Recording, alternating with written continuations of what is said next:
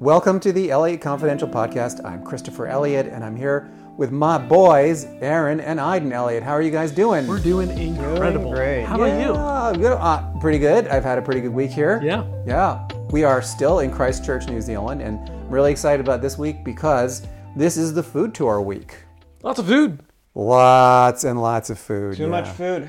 Oh, I am stuffed. Yeah, God.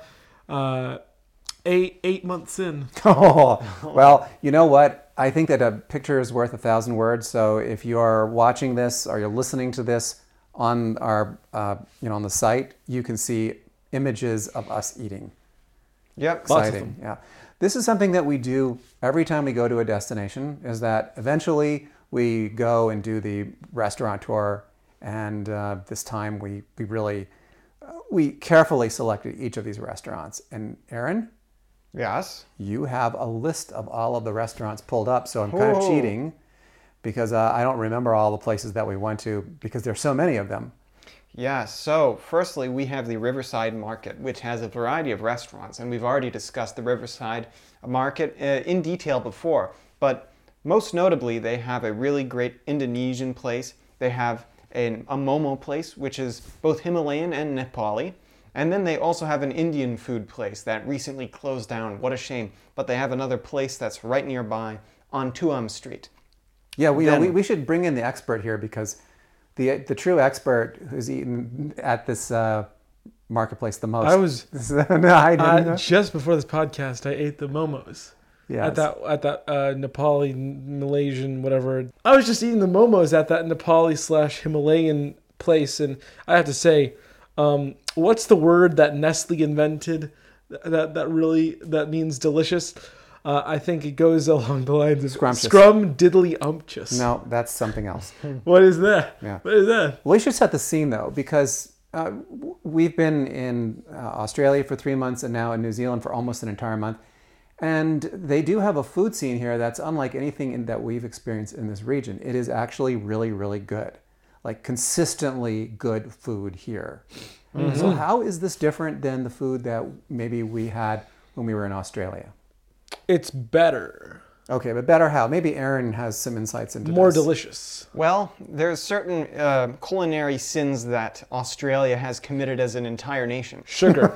Lots of sugar. Okay. The first example of this is putting far too much sugar into their food, which is a great culinary sin. So you can get something that is otherwise savory in the United States and in the rest of the world, and it will be slightly sweet in Australia. So here they don't have that. Here they have actually decent, good-tasting food that has not salt. That well has not salted. been. They do use salt, yes. Yeah, they use plenty of salt, but it has not been. What's the word? Has not been sullied by the Australian taste buds. Yeah. It's different. It's definitely different. So when you go to a place like Christchurch, you immediately are drawn to this marketplace. It's called the Riverside because it's right in the center of town, and it's a fairly modern-looking building. I think it's a post-earthquake building. Mm-hmm. And so there you are. You walk in, and the first thing that you see when you walk in is this Indonesian restaurant. And Indonesian food, Aiden, you want to kind of describe what this Indonesian food is like? Oh, Indonesian food, it's similar to Indian food in the way where you can just keep eating and eating eating and eating and eating it's until very you're spicy, full. Right? Yeah, I would say a lot of foods are unbalanced in the way that you can eat some before you're full and be like, I can't eat any more of this. Maybe it's too rich. Maybe it's too sweet. Maybe it's too spicy. Maybe it's too this or that.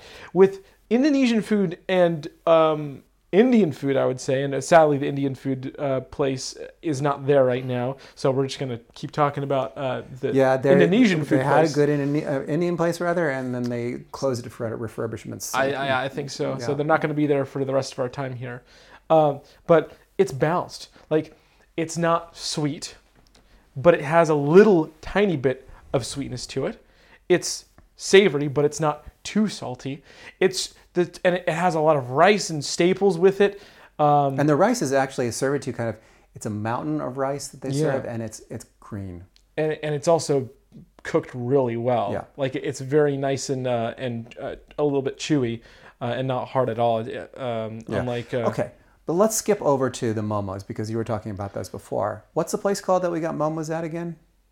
Okay, so Kathmandu Momo House was the other place that we've been to a lot, and they serve really great vegan momos. Why are these momos different than, or I should say, let me start that again. So Kathmandu Momo House is the other place that we've been to a lot. They serve really amazing momos. So what makes these momos so good, Aaron? Well, the momos, you can decide whether they're going to be deep fried or just pan fried or steamed. Then you can choose what fillings you get into those momos. So they have vegan options, they have vegetarian options, and then they have your normal pork and chicken. And also, it comes with a variety of sauces, and you can get, I believe, anywhere from 12 to 20 momos in one sitting. And the most expensive offering is only 20 New Zealand dollars, which is about equal to 13 US dollars. And it feeds a family. And also, the dough on these momos is very thin. I've never had momo dough that thin. It's usually much thicker, when we make it ourselves. It's not like pierogies. It's definitely a thin kind of dough. We've also really enjoyed some other foods while we're here. For example, there is a coffee place that's right across the street from the marketplace, and it's Japanese espresso, basically. It's called Espresso Studio by Fushoken. And it is the best coffee that I've had in New Zealand by far. They serve a very, very strong espresso. You can only have one of those. If you have two, you're in big trouble because you're going to get a little snippy. I get snippy when I have too much coffee. We've also had some teas there, and they have been very good. Aiden, you and I had some chai while we were there. Oh yeah, that's very nice. The chai is really nice. The chai there is quite nice, yeah. So what are some of your other favorites? We did a whole tour of the city. We did, we had a Mexican lunch today. More like Chilean. We went to a place called Veg and Friends, which was right next to another vegan restaurant called Portershed. Now, Veg and Friends, we learned, was run by Chileans, which is really great because Chilean food we like. We had been to Argentina, and I guess that's close enough. So they had things like empanadas. Empanadas, yes, they have empanadas. And then they also have burritos. And then they also had nachos, which were very good, although I'm suffering the consequences right now. I'm not able to think quite so clearly as it may be obvious to you. And then also they have burgers, and they have a variety of other things and some good desserts. And we went there and we talked to the owner, and it's a nice little vegan place, a great place to get some vegan fast food and alike. Dad, what did you think of Veg and Friends? I like Veg and Friends. I thought that they did some pretty creative things with the food there. They were using instead of a cheese substitute, they were using potatoes, which I've never had before. And then they were using a lot of mushrooms. I love mushrooms myself. Yeah. What did you think of the sauces? They were really good. They made their own sauces there. They put them inside a sriracha container, so we were really confused. We thought, I didn't know they made green sriracha, but when we tried that, and it was pretty decent. They really liked mustard for some reason, so everything tasted like mustard. I'm not sure if we would go back there, but the place that we had dessert was really good, and I think that I would recommend that place. Today we had dessert, or yesterday? That was today's dessert that we had. That was Barefoot Eateries. Yes. So Barefoot Eatery is a part of like a little collective where there are a bunch of restaurants. And Barefoot Eatery has some of the most expensive vegan food in town, but it is definitely well worth it because they have some of the best desserts that money can buy. They have cheesecakes, and then they also have very delicious, it was a Snickers bar, I believe, and that has like caramel, and it's covered in a hard chocolate like a dark casing. chocolate, yeah. Yes, very, very delicious. And then they also have waffles, which you can get with coconut yogurt, and you can get with berries and the like. You guys get waffles? We did. No, yeah. we got it last week, but about a week you weren't ago, with yeah. us. Yeah. Oh, okay. All of this brings me to this week's question, which we usually do earlier in the podcast, but today we waited a little bit. And that is, what is the best meal that you ever had while you've traveled? It can be a breakfast, it can be a dessert, it could be anything, it could be even just a snack that you had. But tell me about the best meal that you've had while you've been on the road. All right. So, guys, wondering how this compares to some of the other food experiences that we've had in our travels. how does Christchurch stack up to, since we're talking about waffles, how does it stack up to some of the other foodie type of experiences we've had? I mean, we've been to some pretty foodie destinations. Oh, waffles? No, not waffles, just overall. I was just using the kind of like metaphor as what I want to say. Metaphor. What is a How waffle does it metaphor stack for? up? Oh, How does it stack up? I thought pancake stack. Well, you can stack waffles too. Oh, okay. Yeah, okay. It would be good if waffles like geometrically fit into each other as you stack I think them. they could. The ones that they make at Disney, where they're made to look like a Mickey Yeah, you could have Mouse's like head, one that's would imprinted stack. in and one that's imprinted out. That would be cool. Yeah. Well, we've had better waffles in Colorado. Well, I mean, we're not talking about waffles. We're talking like the overall food experience. Well, I know, but one time when we were in Colorado, we had these great Belgian waffles that yeah, were those just were really outside good. of a place that roasted. That was and Fort Collins. Yeah, that made their own chocolate. Yep, I remember that. Yeah. Fort Collins had really good food. Anyway, back to the topic though.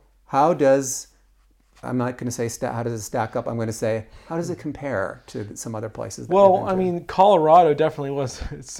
Fort Collins did have good food in terms of like international destinations. Yeah, any destination really. Yeah. I mean, is it a food destination? I would say that New Zealand, in terms of most aspects of it as a country, are comparable to Switzerland.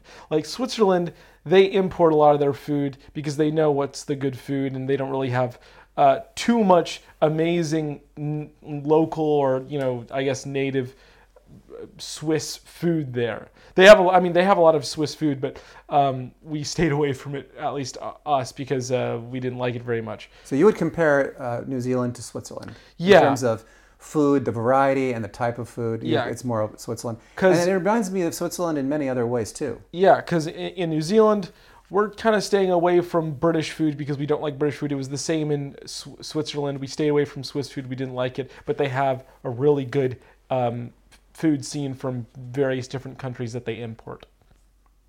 Aaron, your thoughts? Well, for me, there are really three destinations that come to mind when I think of comparing Christchurch's food scene to some other place. And those are Los Angeles, Greece, and Cape Town.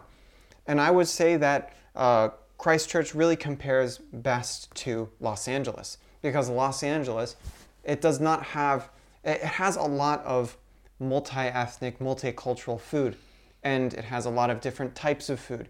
And so you have here in Christchurch, it's not like they really care about their authentic Kiwi food. Really, you have restaurants that are Indian, that are Himalayan, that are, and the vegan restaurants, no one's mistaking those. Those are definitely like American style vegan, at least as far as I can see the influence of them. And so I would say those are really the influences. That's the majority of the food that we're getting here. And so it's not really like they care very much. And so it's less like Greece, although I would say the caliber of the food is similar to Greece, although I'd say the caliber of Greek food is much better on average, on mean. Now, Cape Town is another place just like this. Cape Town really doesn't have its own South African food, unless you count Cape Malay food. But I would say that South Africa generally has better food than Christchurch. I mean, I had a lot of amazing food in Cape Town. If you can sort of overlook the crime and the variety of negative aspects about Cape Town. Now, Los Angeles is sort of a perfect fit, although I would say that I would prefer Christchurch food to Los Angeles food, because really the only difference in sort of the quality between them is that in Los Angeles, you have a greater variety of food. You can get, for example, Ethiopian food, and you can get Armenian food, and things like that. Although I'd say that the caliber of food is definitely higher here, and I would say also the quality of life is higher here. So in terms of a food experience, and as well as a pedestrian experience, I would say that it is closest to Los Angeles, but much better than Los Angeles. Wow, that was a really analytical answer, Aaron. I'm glad you like it. Yes. I don't know if I have any... I don't think he said he liked it. I think this was maybe a diplomatic answer too. I don't know if I could compare this to any other place that I've been to. It is a completely unique experience for me. but it reminds me of a lot of the other places that we've been to. I mean, as Aaron says, there are aspects of maybe South Africa and certainly Los Angeles and even Basel, Switzerland, Zurich, Switzerland that I can see here. But it is, in the end, it is a completely unique place in terms of food. I could stay here for a while for a number of reasons. The people here are extra friendly. They're so nice. I've not met one mean person here yet. Usually you run into someone who's like really cranky and you say, oh yeah, it's the big city. People here are cranky. But I have not run into anyone who's been mean yet. I'm sure they exist, but I haven't met them yet. Also, I haven't had a bad meal. The food here is consistently okay to great. I've had some okay meals, but I haven't had any bad meals, like truly awful meals. Yeah, it's in stark contrast to Australia, where every meal was a bad meal. And then, every now and again, you would be surprised and super happy when you got an okay meal. Yeah, I mean, I think that we were in St. Kilda, Melbourne, then we did have a much better food experience. But in other parts of Australia, like Brisbane, for example, I mean, we didn't have one good meal there. Not to mention the price of the food as being significantly greater than the food here. Yeah, it was much, much more expensive. So, yeah, I mean, I think that if we had a choice between visiting New Zealand and visiting Australia, I think it's kind of obvious where we would go. And if we could recommend a place, I mean, the South Island here is really a great destination. It's just a nice place to go to hang out. I mean, one of the things that I think I would do is I'd come here maybe in November, December, January, whenever it's cold everywhere else, and just enjoy the nice warm weather here, because the summers here, I understand, are really nice. But even the winters are okay. We're here, it is late fall, and yep, there are some days when it's rainy and cold, but today was a nice day. Today it was warm outside, and it was a little overcast, but people were out there in short sleeves, and it's getting to be almost winter. Yeah, the weather, I mean, actually, the thing is, when we were traveling throughout the U.S., the weather was always actually pretty medium. It was never extreme. Yeah, but we avoided like Michigan in January, places like that. That's extreme. Well, I know, but it just was never extreme, with the exception of South Dakota, to where half the day it's too hot, the other half it's too cold, or one day it is blisteringly cold and the other day it is blisteringly hot. Yeah. Both of those can be blistering, and I've only realized that once we were in Europe. So Europe and Australia and the Middle East, I think we've realized that they have weather that is a lot more extreme than the United States. I mean, it's like going up to Alaska actually. Alaska, I didn't even mention that, but Alaska does have very extreme weather as well. But New Zealand, I kind of felt brought back to the U.S. a little bit, where the weather was never too extreme. It was never super hot and then super cold and then really, really cold and then really, really hot within a very short period of time. So okay. I actually really like that about New Zealand. Yeah, agreed. So if you were a food tourist, Aaron. Food tourist? Yeah. You know what a food tourist is someone who just goes to a destination and eats their way through it. Yeah. Which we have been accused of doing and guilty as charged. What kind of food tourist do you think should consider coming to Christchurch? Well, I think I can only speak from my experience, us as vegans.